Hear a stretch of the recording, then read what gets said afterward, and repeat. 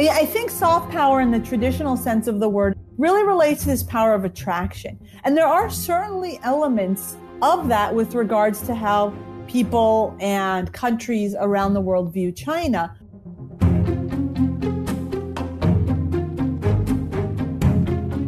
Hello, I'm Olivia Enos, Senior Policy Analyst in the Asian Studies Center at the Heritage Foundation, and I'm pleased to bring you our fourth episode of China Uncovered, part of our broader China Transparency Project.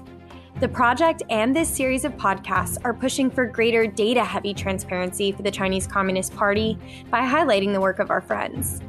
For this episode, we're talking about the Chinese Communist Party's undermining of media freedom and use of coercive forms of soft power. Joining us today is Sarah Cook, Freedom House's Research Director for China, Hong Kong, and Taiwan. Prior to joining Freedom House, Sarah translated famed Chinese human rights lawyer Gao Zhisheng's memoirs and served twice as a delegate to the United Nations Human Rights Commission in Geneva. She graduated with her bachelor's from Pomona College and a master's from the School of Oriental and African Studies in London. I've long admired Sarah's diverse work on China, but have repeatedly referenced her work over the years on the state of religious freedom in China.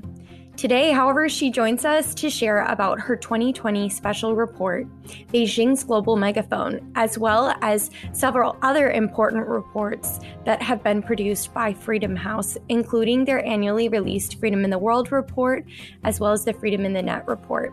Sarah, thank you so much for being willing to lend insight into the more pernicious side of China's soft power efforts.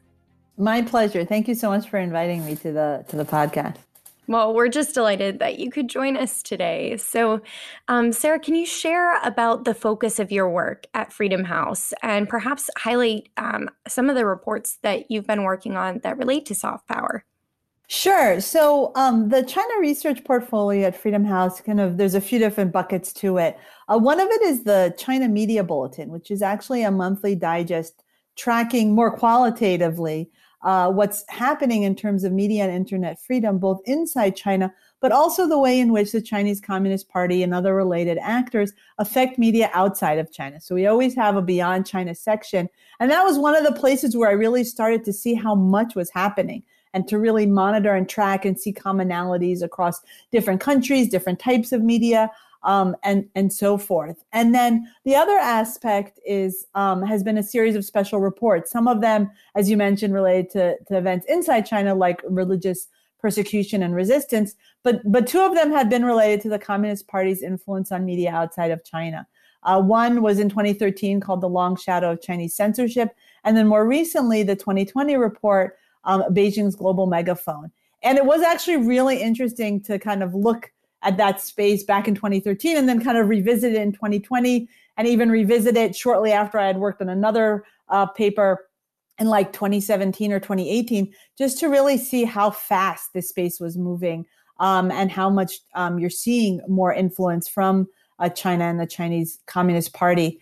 And then I think one of the things that actually has begun to flow from that second report in January 2020 is actually a new project we're hoping to launch soon, which is going to be using that as kind of the basis for a methodology to do a set of country case studies looking at both China's footprint and also resilience factors. And we're going to be starting to do some different country case studies and hopefully actually from that create a data set that allows more cross-country comparisons and even within a particular country, a better sense of kind of the strengths and weaknesses with regards to this particular form of problematic authoritarian influence.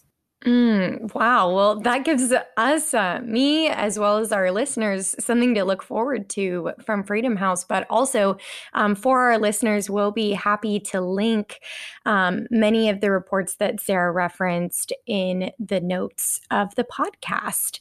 Now, Sarah, a term that I'm really confident is going to come up throughout our entire conversation, especially as we look at the Chinese Communist Party's use and abuse of media, is, of course, soft power. What does soft power mean in the Chinese context? And I'm really curious as to whether or not you think it's even a useful term, or if there's another term that better captures the CCP's non-military means of influence. Yeah, I think that's a really good question. And to be honest, I often don't like to use the term soft power in the context of the Chinese Communist Party's influence. I think soft power in the traditional sense of the word, as it was coined by Joseph Nye, really relates to this power of attraction. And there are certainly elements of that with regards to how people and countries around the world view China. And that can relate to elements of Chinese culture. It can relate to the way in which people perceive the incredible economic development that has happened in China, the technological development.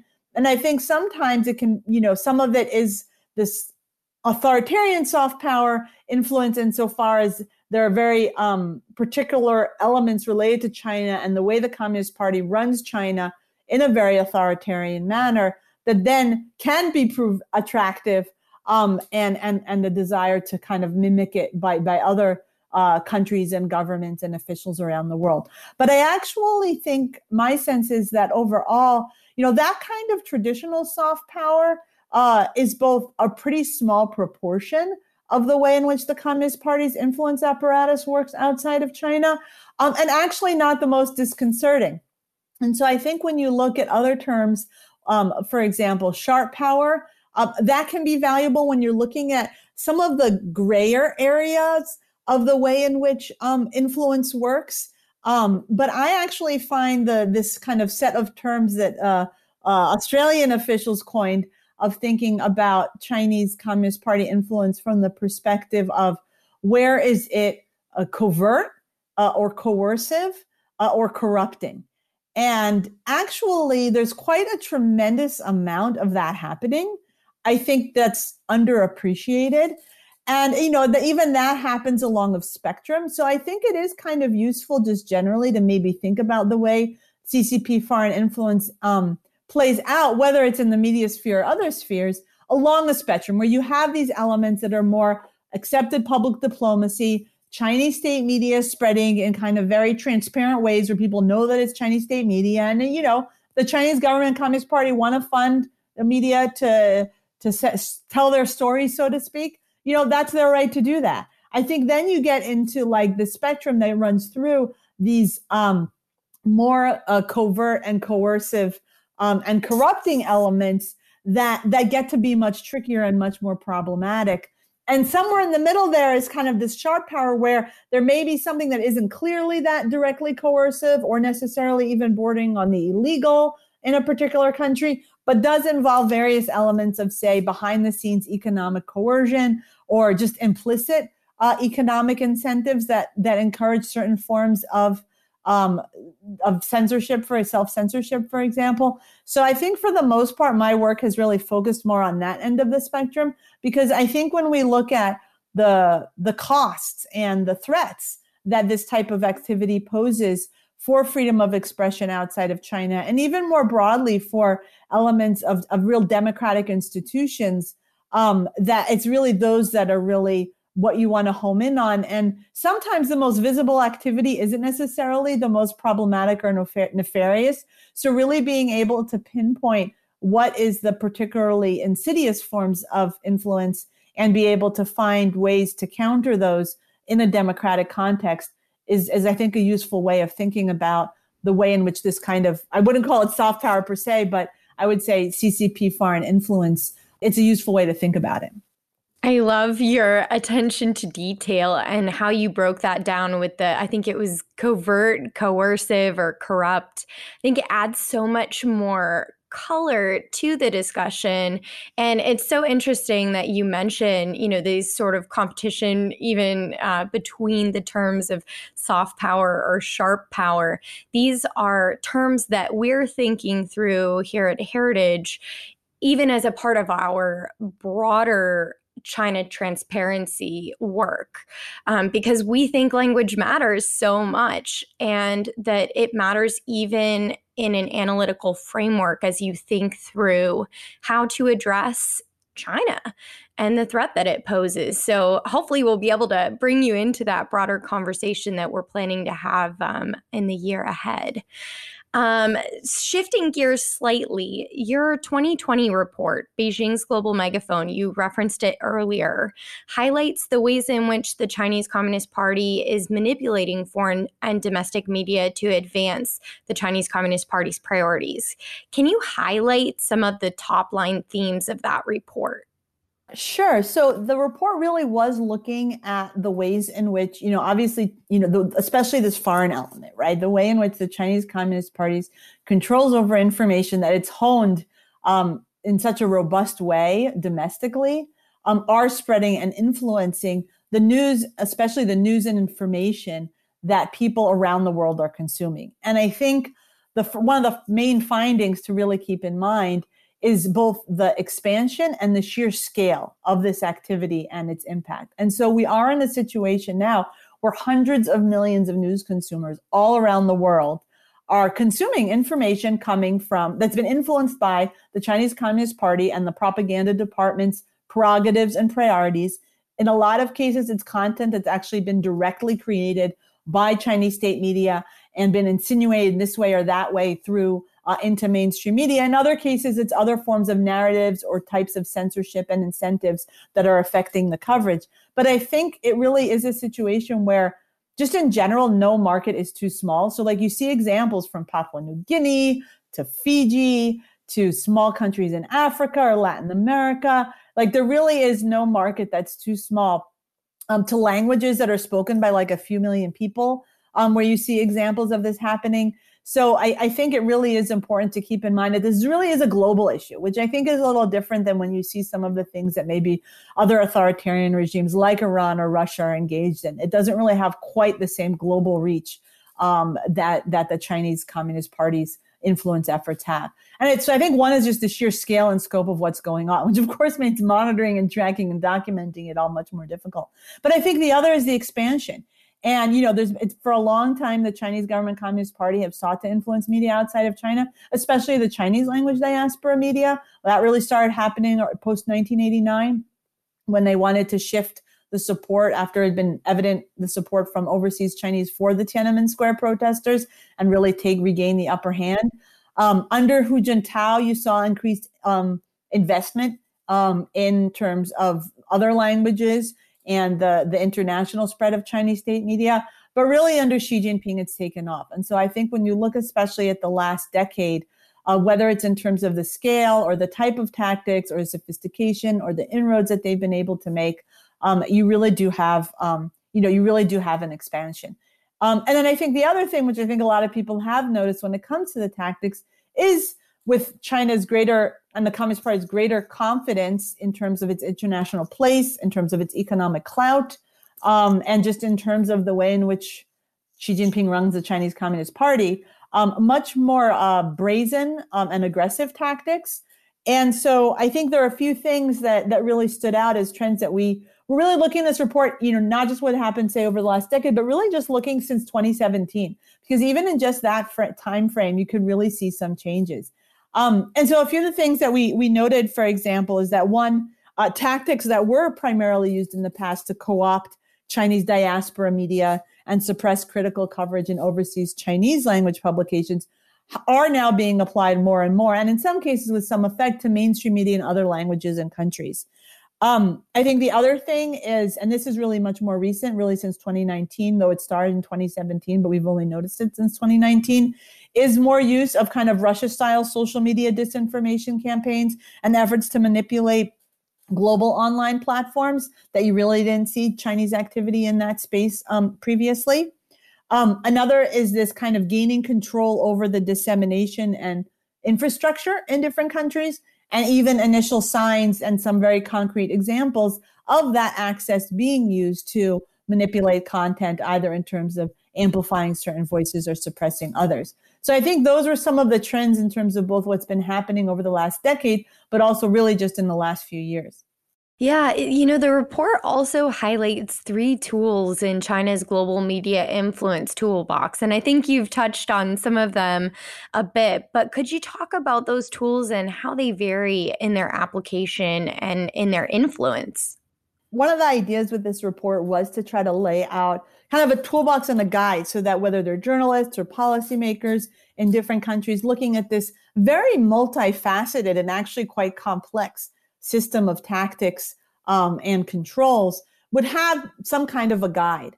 And so we really broke the toolbox down into three buckets. One, I would say, is propaganda and disinformation. So when you're looking at propaganda, it's the ways in which the Communist Party and various other kind of proxy entities, either it's Chinese state media, other favorable media with some ownership stakes, co-productions, this kind of whole spectrum of possible partners and avenues of dissemination, share content and produce content that really follows the propaganda priorities of the Chinese Communist Party. Again, in some cases, that's Chinese state media insinuating their content directly into other media, which I think is overall more effective and problematic and more covert, less transparent than a situation where someone is actually buying a copy of the China Daily or tuning into CGTN directly.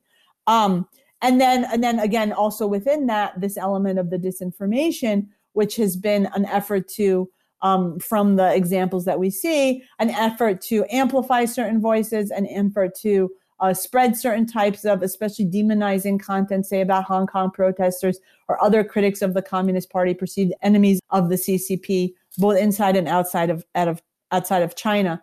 So I think that was one bucket. A second bucket was looking at what I would call censorship. And I think that's one of the areas that is more underappreciated.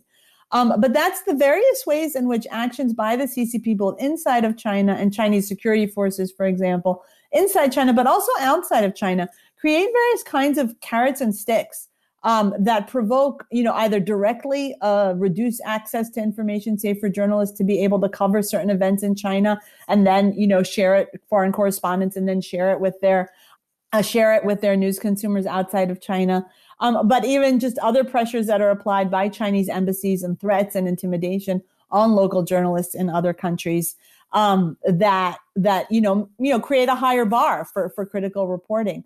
But I think the other element is this the economic dimension, the ownership, co-optation of owners, purchase of ownership stakes, various kinds of relationships like that are built, and that we do see them translating into specific examples of censorship, an article being taken down, a journalist being investigated, a slow reduction in certain types of coverage or commentary, columnists, slowly being squeezed out. That you really do see that, again, is something that has happened quite a bit in the Chinese language space, but we're seeing now more and more happening in other languages. And then I think the third bucket, which is really actually quite recent, because when I had first started thinking about this space, say 4 or 5 years ago, I really wasn't attuned to this, or I don't think it was just happening as much.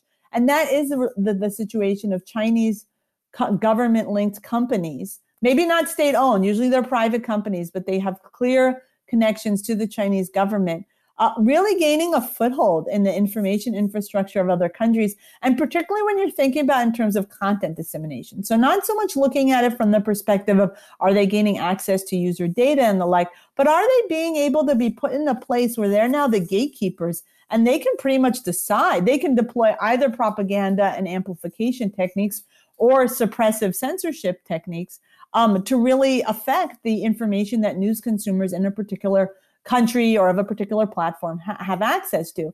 And so we really looked at three spaces. One was digital television. You certainly see that happening in parts of Africa because the Chinese company that's now really has a foothold in the digital television space is now converting that into, especially in their more affordable packages, access to Chinese state media and not access to probably the main competitors, which would be CNN and BBC World, for example. And then, other examples related to social media platforms, particularly WeChat, and the way in the Chinese diaspora that's really skewed who has access to that information, which news outlets have access to even having WeChat accounts, which overseas diaspora critics of the Chinese Communist Party, whether they're able to actually share criticism or news. specific examples of censorship that happens on that platform and affects those conversations. So I would say that was kind of one of the things we were trying to do, is really place these different tactics and these different trends in those three buckets of propaganda and disinformation, censorship, and then control over content delivery systems. That's so informative. Thanks for sharing more details about that report in particular.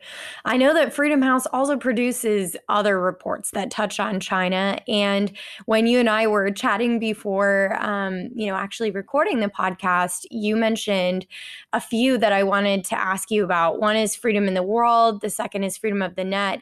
The third is Nations in Transition. Could you tell us a little bit more about those reports?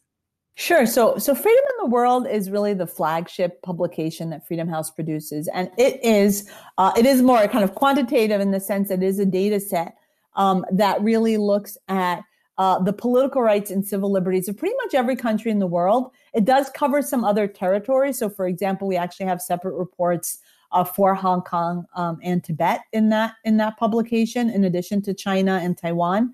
And basically what it does is it gives scores to countries on their level of freedom. And we do this by having country experts that will go through the methodology and allot scores. And then we have a various levels of review process. And really part of the exercise is to take more, I would say, kind of qualitative or other types of data sets about what's happening in a particular country and apply a score to them under, let's say, the corruption or the freedom of the media, in order to then have a quantitative set of information that you can then use to make both trend analysis over time, but also country comparisons. And on that one, for example, China is rated very much not free and is really at, kind of the lower end of the not free countries, not quite North Korea, though on political rights, it really is one of the weakest. I mean, I think there's like a score of 2 or 3 or something like that out of 40 possible points. On civil liberties, China does a little bit better. But there's definitely, I've been working at Freedom House since 2007. And, there's been a decline in China's score. There was a bit of an uptick for a period of time, I would say around, 2009, 2010. And then under Xi Jinping, there's kind of some of the ground that had been gained was lost again on the civil liberties side. So that's Freedom in the World. For Freedom on the Net, that takes a more specific look at internet and digital freedom. And it specifically looks at kind of the access issues, the kind of content and limits on content, and any violations of user rights. And on that one, out of 100 points, I think China gets a 10, with 0 being the worst and 100 being the best. And Freedom on Net is global, but it doesn't cover every country. It covers 65 countries. And among those 65 countries, China has had the lowest score for the last 6 years in a row. And in particular, because of the limits on content and violations of user rights. Because actually, when you talk about access and some of the questions in terms of access, you actually have a lot more Chinese people having access as the largest, population by far of internet users in the world, the largest number of people accessing the internet via the mobile internet. And of course, that creates its own forms of economic leverage for the Communist Party. But I think despite that upper hand, and I would say that edge when it comes to the access element, you still see the limits on content and the violations of user rights being so severe and so spread out across so many targets and parts of China that really lowers its score.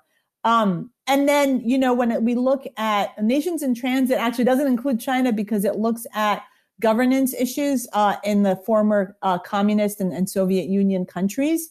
But one of the findings from the 2020 report for Nations in Transit was that China came up as a real fairly new actor in the region that's really affecting governance there. And I think in a lot of cases, these are countries that have poor levels of democratic governance anyway, but where China's impact is reinforcing some of those bad habits and authoritarian tendencies. And that came up especially when we're talking about things like surveillance equipment. But I think, again, this element of where the potentially corrupting influence of some of the Chinese investment in the region, that it also tends to affect governance there. Yeah, it's remarkable. I looked at the Freedom on the Net report before hopping on here, and I was really amazed that they got such a low score of 10. But, studying China, I shouldn't be amazed at all, because it's just incredible how the CCP has really shut down freedom of expression and even access, as you alluded to. So when it comes to the Chinese Communist Party's influence over the media, what keeps you up at night? What are you most worried about in terms of Chinese foreign influence over the U.S. media landscape? So that's a very good question. I really had to give that some thought. I think there were three things specifically I would say to the media space, and then one that's not necessarily in the media but is in the information space that I thought about. I think one is this question of the economic relationships and this kind of behind the scenes potential for co-optation and for censorship and self-censorship that can be so hard to detect, but that can, appear in nuanced ways, and where, and in some cases, it might not happen at the biggest news outlets. So sometimes, because we see, quite critical coverage of China, but maybe it appears in terms of how certain issues in China are covered or not. But maybe it happens at the local level, where you saw there was one example recently, I think it was of a radio station in Las Vegas that had created some kind of partnership with like Huawei, and that was maybe affecting their news reporting. So I think it's really all of these different types of economic relationships that are so much more difficult to document, but that sometimes you just look at something and you kind of have a hunch that there may be something behind the scenes, having an impact there. And certainly if we look at it in terms of the statements and documents that the Chinese government and Communist Party have, internal leaked ones or not leaked ones, even public ones, like in terms of really being able to, gain a foothold and be able to, again, that economic leverage and impact and ownership is one of the things that I think they very much have in mind. I think related to that is the Chinese language media landscape, because I think that's one of the places where there's been the most notable impact over the last 20 or 30 years. And I think it's really flown under the radar, and there's a real underappreciation for the impact that has actually on Chinese Americans and the information that they have. And that includes the role that WeChat plays in amplifying some of those impact and control. So I think that's another area that would benefit from more attention, because we've seen again and again how the playbook that's applied to the Chinese language space is then also used in other language spaces, say in English or other elements.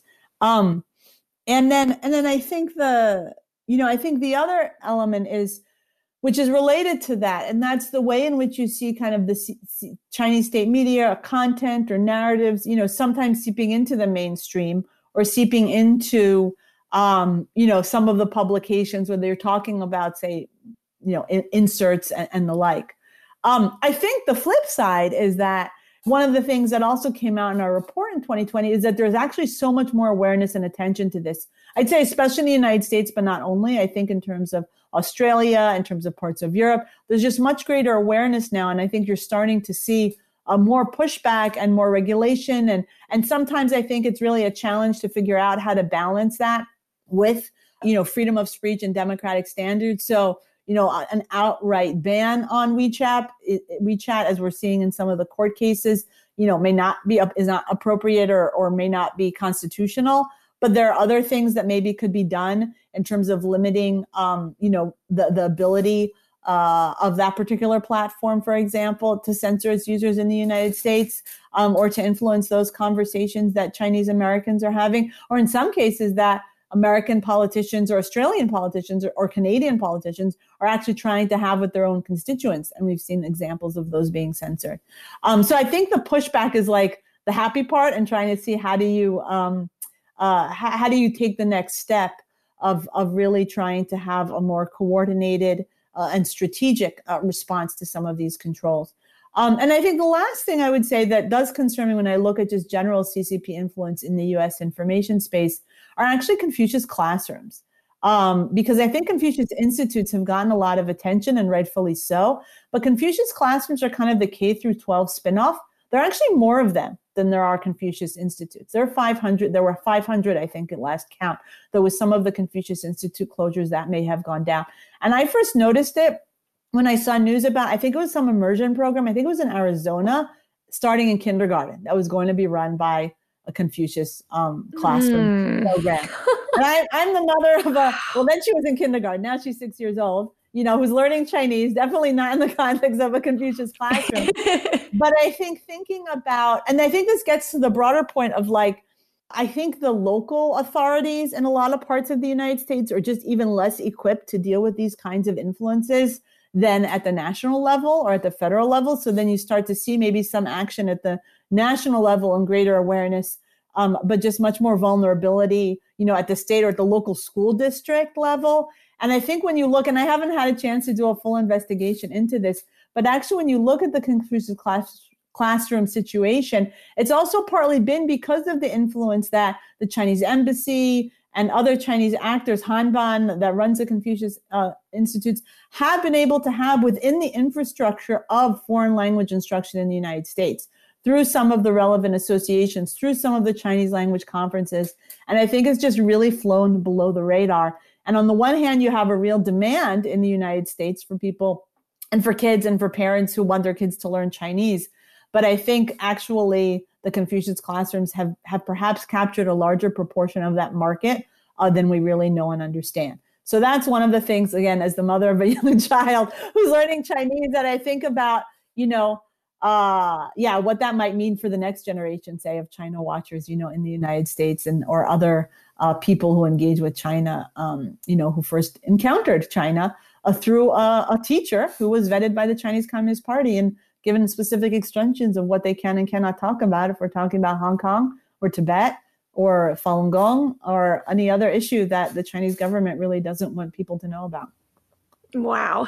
I think all of those areas of concern that you highlighted just demonstrate the importance of being really well educated about the different threats that are posed by the Chinese Communist Party. And I think it makes, data-driven collection of information even more important. Can you highlight some of the unique challenges that are at play when it comes to collecting data on China or the Chinese government's practices?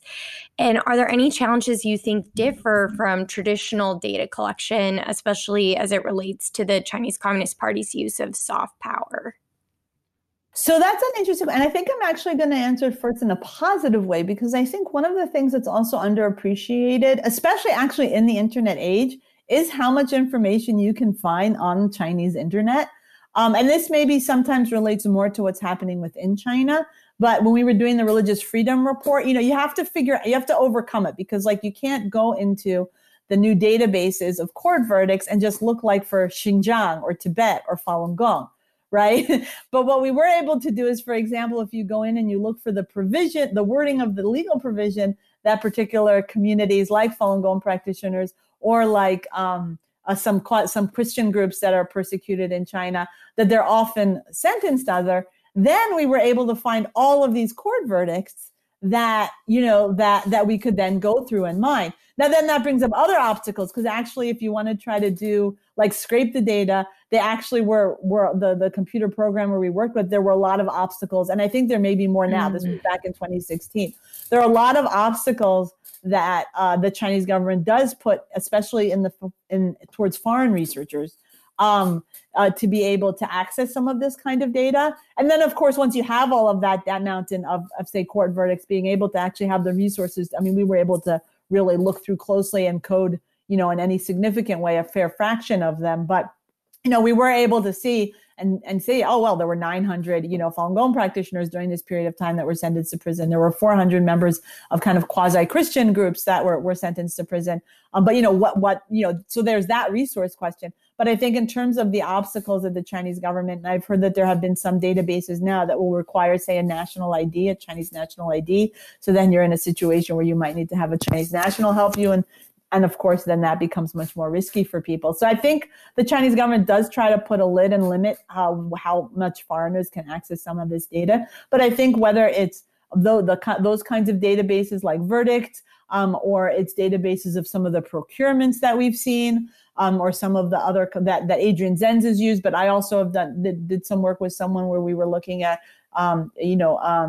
databases for, quote, monitoring key populations that were being used. And again, the procurement documents. And you'd be surprised when whether it's the local security officials who are talking about how they succeed in cracking down on this and that, or you're talking about Chinese companies who are advertising how much capability they have and are showing screenshots of like the database, like actually how forthcoming they are. And I think, and candid they are about what they're doing. I think there is actually a lot of that kind of information that can be really valuable in finding out what's actually really happening on the ground in China.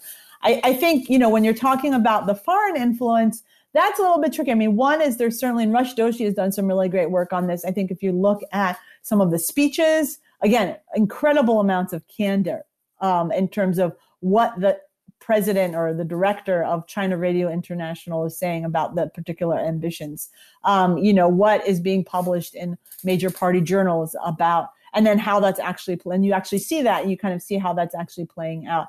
But I think other challenges relate to when you're talking about the global influence is that, and you're trying to see what's actually happening in different countries, it is a different kind of linguistic problem because you're talking about what's happening in so many different countries. So you've got things happening in Italian, and you may be having something happening in Serbian and French and Spanish and Hebrew. And so one of the things with this new project at Freedom House that we're going to be working on is to try to close that gap by creating a methodology that does allow some kind of semi-numerical score or status in terms of the footprint that China and Chinese Communist Party related actors have on the media environment in a particular country, as well as the resilience to try to gauge that pushback and best practice element in terms of how to respond to this, but then also trying to work with people in different countries who have that type of knowledge to be able, so they can talk to journalists who've gone on some of the junkets to China, or look at what's actually being published. Because we know now, for example, in Italian, one of the major, news wires is actually running a bunch of Xinhua content. So it's in Italian. So, kind of really looking and being able to trace in the local languages where some of that content ends up, and trying to gauge really where are the most, problematic areas of influence and impact. So that's one of the things we're hoping. It's going to be a while, at least a year, until we have a data set like that. But I think when you're looking at, again, the global, I think there's different challenges when you're talking about being able to get a better understanding for what the CCP is doing inside China, as opposed to, benefits and challenges to what's happening outside of China in terms of the CCP's media influence.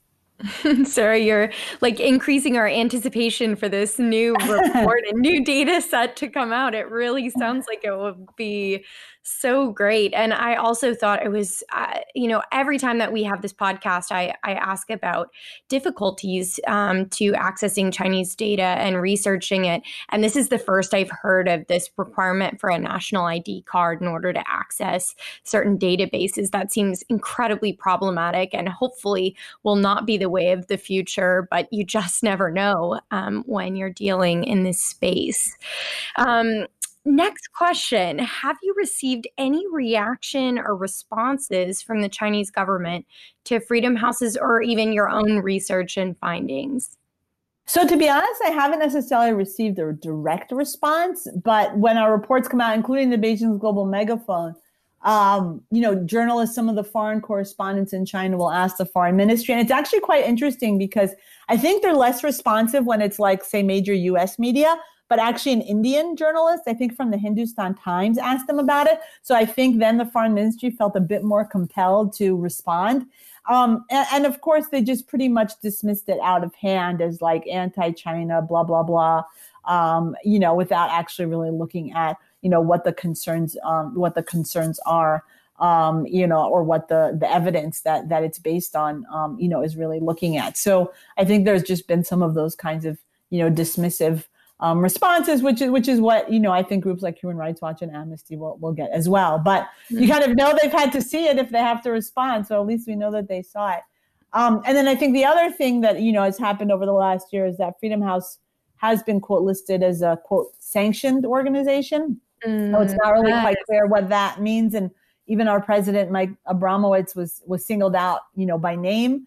I think for the most part that actually, I think there's two elements to that. One, I think it has more to do with some of our advocacy and outspokenness with regards to the protests in Hong Kong, as opposed to, I don't think I can really take credit for it. I think the credit belongs more to our advocacy team as opposed to some of this type of research, but you never know.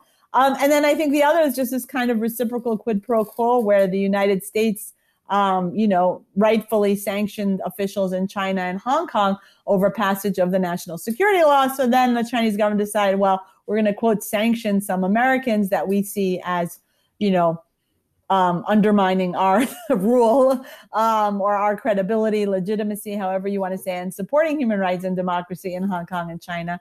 And so then, Freedom House earned a badge of honor on that list. But I don't know that, again, we can necessarily fully take credit for anything that we or I certainly have done to warrant that. Wow. Yeah. That's crazy. A badge of honor for being sanctioned. That's crazy. So many of our listeners are policymakers themselves, and they might be thinking about additional research projects for their research agenda. What aspects of media freedom, if any, are, in your opinion, under-researched and maybe ripe for future data-driven projects? So would this be inside China or outside of China? Because I think the answer would be a little bit different if depending on that. I think either. Okay. I think inside China, again, I actually think there are still a lot of court verdicts out there, and really going through and being able to categorize them and identify them, especially if you're talking more broadly about freedom of expression and not strictly, CPJ does a really good job in terms of kind of more the professional journalists or the well-known, the really well-known activists and human rights as people running websites. And they, China has the largest contingent of people on the Community to Protect Journalists list.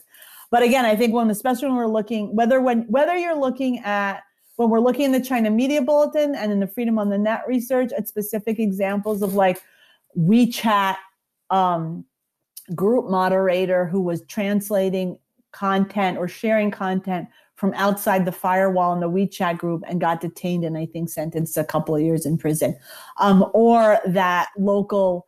I think there was a fellow recently was sentenced like 7 years in prison because of unofficial Bibles, or the local Falun Gong practitioner who gets sentenced because they're handing out tools for jumping the firewall or information about human rights abuses happening to members of their community. So I think all of those actually fall beneath the radar. But I think whether it's kind of aggregating some of the information that you see in sources like Radio Free Asia or other human rights groups, or some of these types of court verdicts, I think there's some information there that would be ripe for some really serious review, because I think if you can get the court verdicts, there's actually a lot of information that comes out. Some of the things we find, especially in terms of not just who the person is or what they were sentenced for, because I think sometimes it's counterintuitive. And one of the things we found is that a lot of the people who were religious believers were actually being published for what I would call freedom of expression violations. They had downloaded information from the other side of the firewall and were sharing it online or offline, or things like that, as opposed to necessarily strictly because they were always just simply following and practicing their faith. So I think that's one. I think the other is just the information that you actually learn about how some of the surveillance technology is being used, for example, to actually track and identify people. So what is the actual evidence that's being cited? And sometimes you can tell that it's something that actually came off of a person's computer, but sometimes it was very clear that this was from a facial recognition video or some other kind of video footage from a bus or outside of a supermarket or something along those lines. So I think it actually can give some really useful information about how some of these technologies are actually being used to detain people. So I would say that would be inside of China. I think outside of China, it's much trickier. I think certainly these elements related to like mapping ownership and monitoring ownership, because you kind of can start to see where that's having more and more of an impact. And maybe that's not so much of a data issue, but definitely ripe for research. So just one example I came across recently, it relates to a Portuguese media outlet, that there was a fellow from Macau, a businessman, who bought a pretty notable stake. And then actually since then, he's become a member of the National People's Congress. So that shows you kind of the politicization of some of these businessmen, Chinese or other businessmen, who are purchasing stakes in overseas media. And then actually that media group is kind of being used to launch a platform that has much broader implications in terms of Portuguese language markets. So they were looking for partnerships in Brazil, partnerships in Mozambique. So I think that's definitely one of the ways that that captures so many of the up and coming trends. That one example, from media ownership stakes to linguistic expansion, that we're seeing in this space, and that I think there are probably a lot more examples of that than than we're aware of.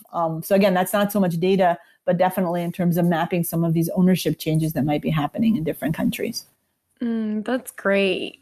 So to close this out, I love to ask our podcast guests what action they would like to see in response to the findings of your research and your reports. What do you think are some of the most effective ways that policymakers can really make the best use of your data?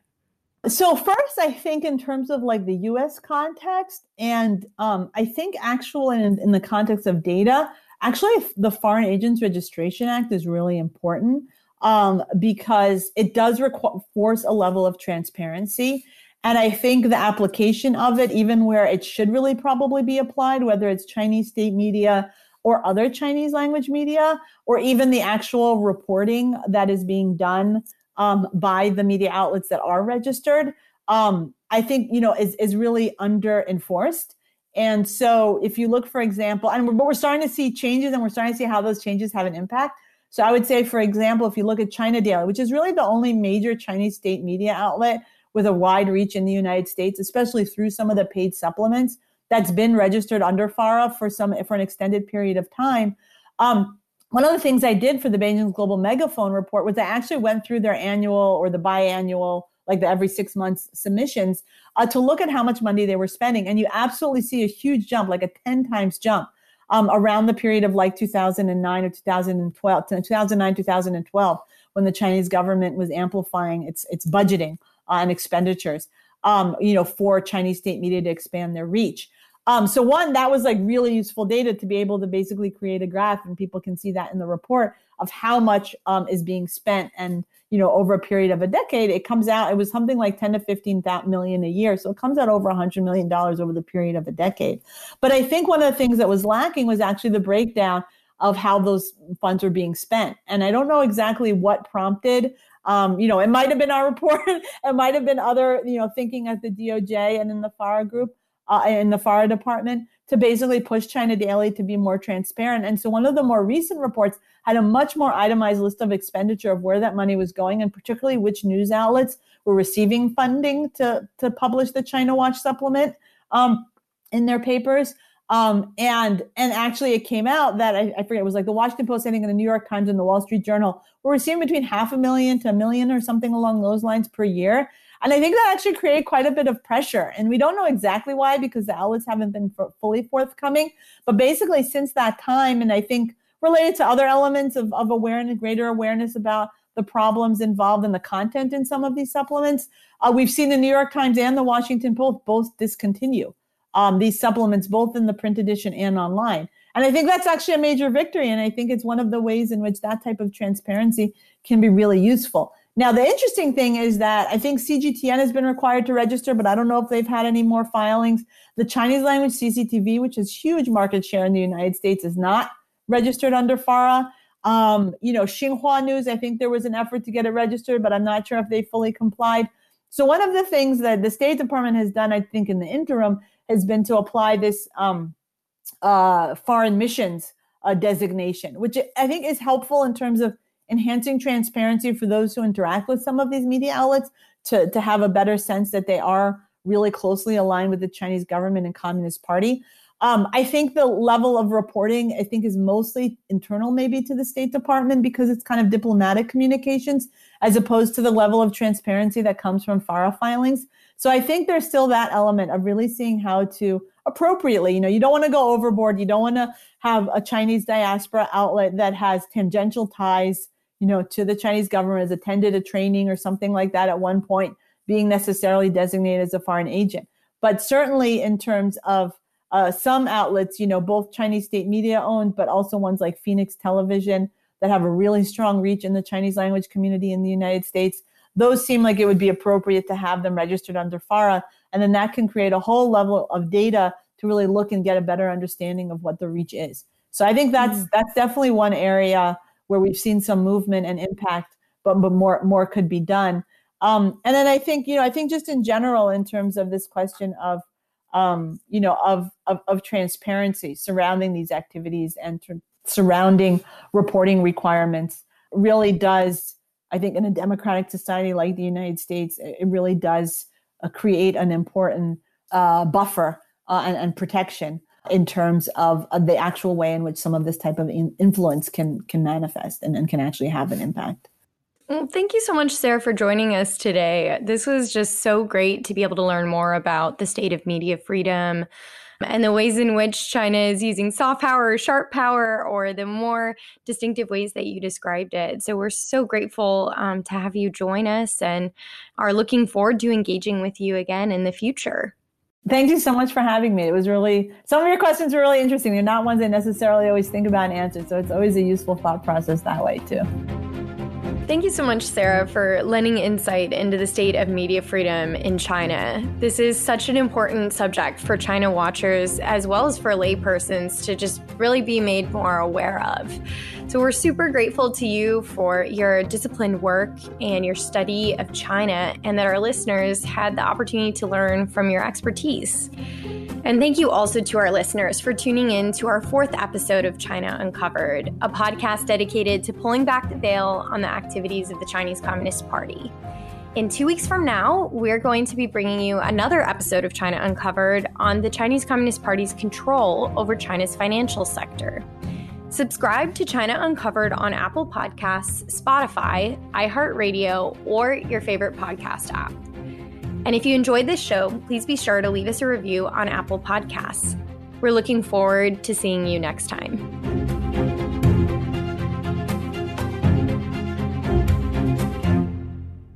China Uncovered is brought to you by more than 500,000 members of the Heritage Foundation. Sound design by Lauren Evans, Mark Guiney, and John Popp.